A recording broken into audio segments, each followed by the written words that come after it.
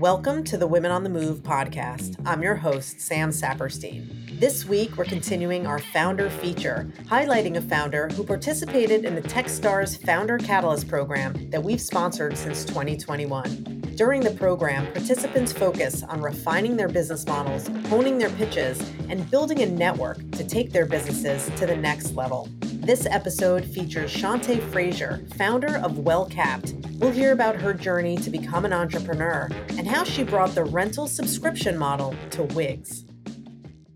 Shante, thank you so much for joining us on the Women on the Move podcast. It's great to have you here. Thank you for having me. So I'd love to first start with your business. Can you tell us about your business, Well Capped, and what it is that you provide?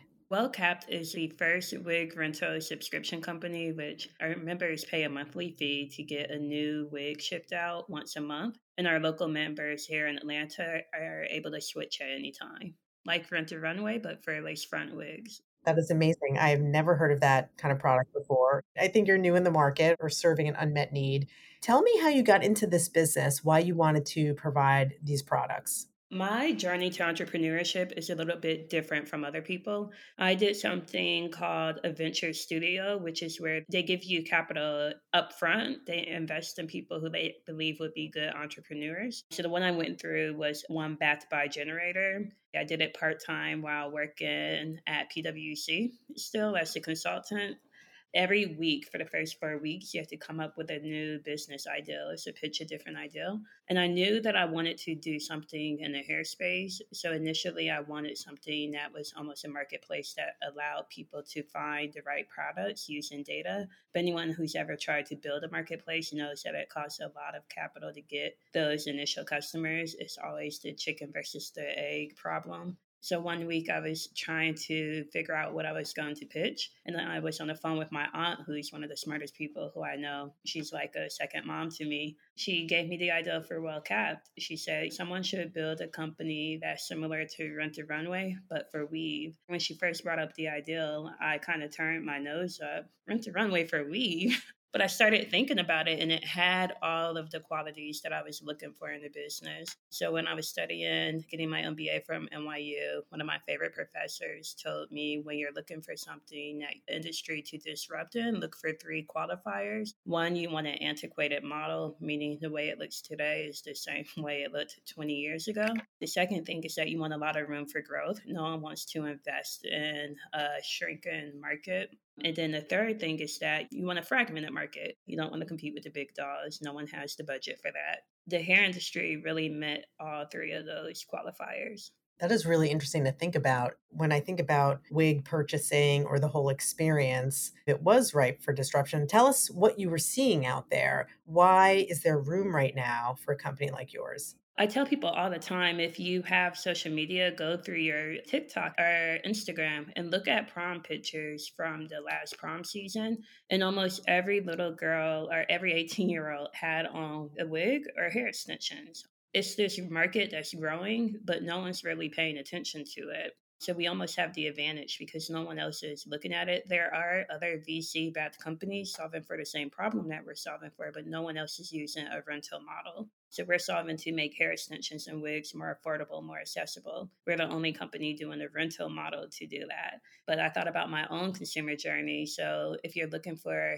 hair extensions, I think I was spending maybe when I was a consultant over $3,000 a year on just the hair extensions, not the install. And yeah, I thought about trying to find the hair, where to go shop for it, making sure you could find someone to put it in for you. And I felt like it should be easier and more affordable. That is unbelievable. I mean, that is a real hard pain point for any individual to kind of pursue, not to mention expensive. And were the pain points you were looking at really fashion and accessory in nature versus health, maybe for health reasons? If you have issues with your hair, you're looking for wigs also, or are you trying to solve whatever reason someone's coming to you for? For me, I was a consultant. I was a new mom. And for my hair, if I want to wear it in its natural state, I'm going to spend at least an hour every night twisting it to get the look that I want. And I just didn't have time for that. So when I was wearing hair extensions, I had to spend an hour or two at a salon to get it put in. Now with the wigs that I wear, it's me putting them on myself. A lot of them are DIY, so I save a lot of time. I'm also saving money, but there are a lot of health reasons for wearing wigs. You have medical purposes, but there's also people who just switch it up more often. Yeah, I see that. And I will definitely be looking now on Instagram for all these pictures and what's going on there. So, we've been talking to our entrepreneurs and guests this season about ambition. So, I'd love to ask you this question, which is, are you ambitious? And if so, what are you ambitious for? A little bit of backstory about me. I'm from Ohio, a smaller town called Canton, Ohio. It's centered around football. We grew up every Friday going to football games. When it came time for college, I only applied to one school, which was Spelman College, based here in Atlanta. And I knew from the time I was maybe 8 years old what school I was going to. I had went there for a visit with my dad and fell in love. Came back home to Ohio and told everyone, I know where I'm going to college. The problem is that we didn't have money for it. So after my first semester of my freshman year, I received an email saying if I didn't pay for tuition, all of my classes were going to be dropped.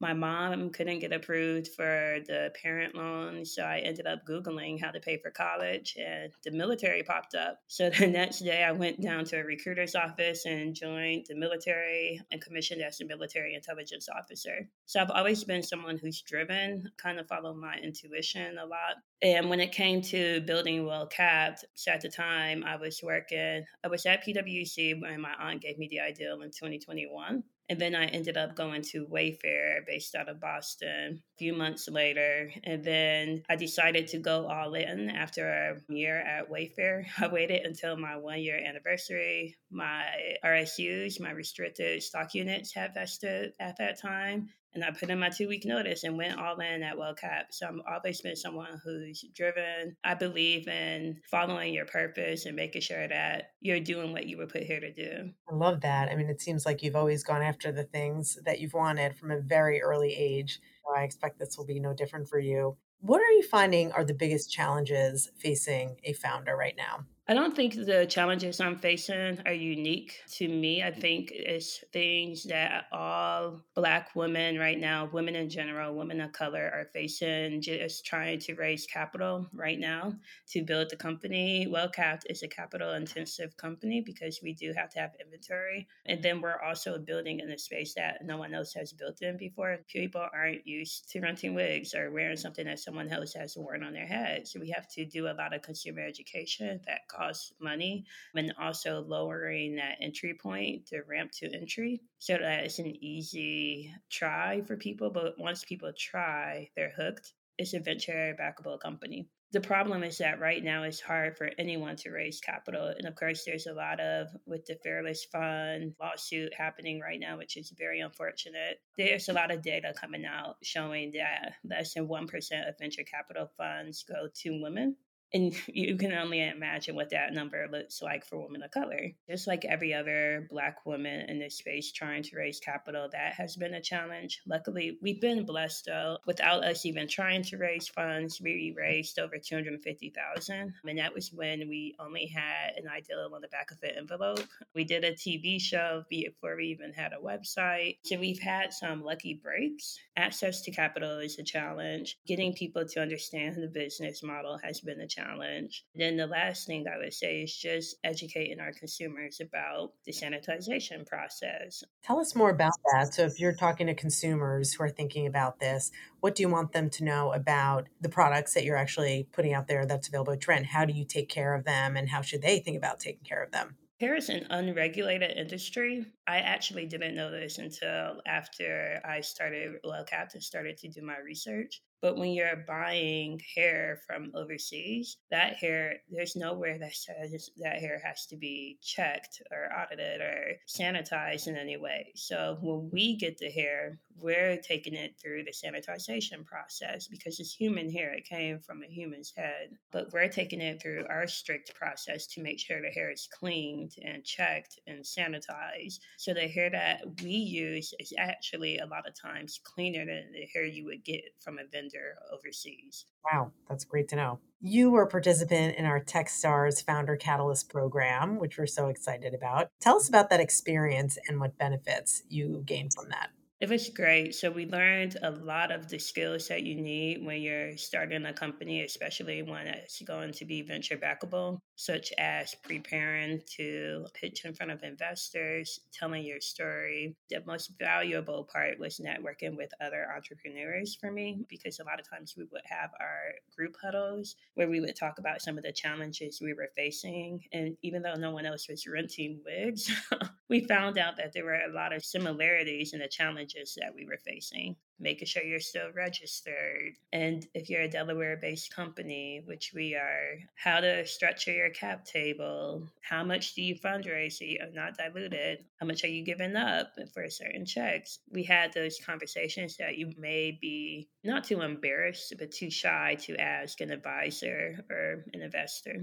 That is great. I'm so happy you found that community. And you're in Atlanta. So are you able to still see some of the other entrepreneurs that you met through the program since we did it down there? So from the Catalyst program, we were actually accepted into Techstars Atlanta, powered by Cox. In addition to a $120,000 investment, we also were able to get access to mentors. We'll be pitching on stage in October. But one of the founders from the Founder Catalyst program is also in the accelerator with me. So we already had that background. So we've been sharing ideas. Cool to see her company evolve. She's creating a company for caregivers of children with disabilities called Sojourn. That's awesome that you can do this together, really, and have another peer going through this when you are. What are the next steps for you as a founder and for the business, let's say, for the next year to three? So right now we're racing our pre-seed round. We just found out we will be on stage for Venture Atlanta, which is another pitch competition. So we're really excited about that. And then we're also doing something called the Wig Buyback Program, inspired by Lululemon. So Lululemon did this campaign where they purchased everyone's dupes. So people were buying dupes of Lululemon off of Amazon. And to show people the difference between Lululemon and the Amazon dupe, they were buying back those Amazon leggings and giving you credit to use towards Lululemon. We're doing something very similar, but it's called a wig buyback program. So right now, for us to have a new wig made, it costs us $250. So instead of us going out and buying the inventory that we need to support the growth that we're seeing, we're going to invite people out to sell us their wig. In exchange, they'll get anywhere from 1 month of WellCap to 3 months free. So I'm really excited about that. Our CMO, Lauren Mitchell, came up with the idea. So I'm excited about that. I love how you're purchasing inventory, if you will. Will you use that for other means? Like, is that the same quality product that you would like to use? Similar to how Amazon has their merchant supply products and then their own Amazon products, we'll do something similar. We'll have badges to tell the difference. So we'll have well-capped manufactured wigs, and those are wigs we make in-house. And then we'll have well-capped approved wigs or well-capped certified. And those are the wigs that went through all of our checkpoints that were featured on the website. Well, Shante, it's a pleasure to speak with you and it's fascinating to hear about your business. So thank you. And we can't wait to see where you take it from here. Thank you for your time today.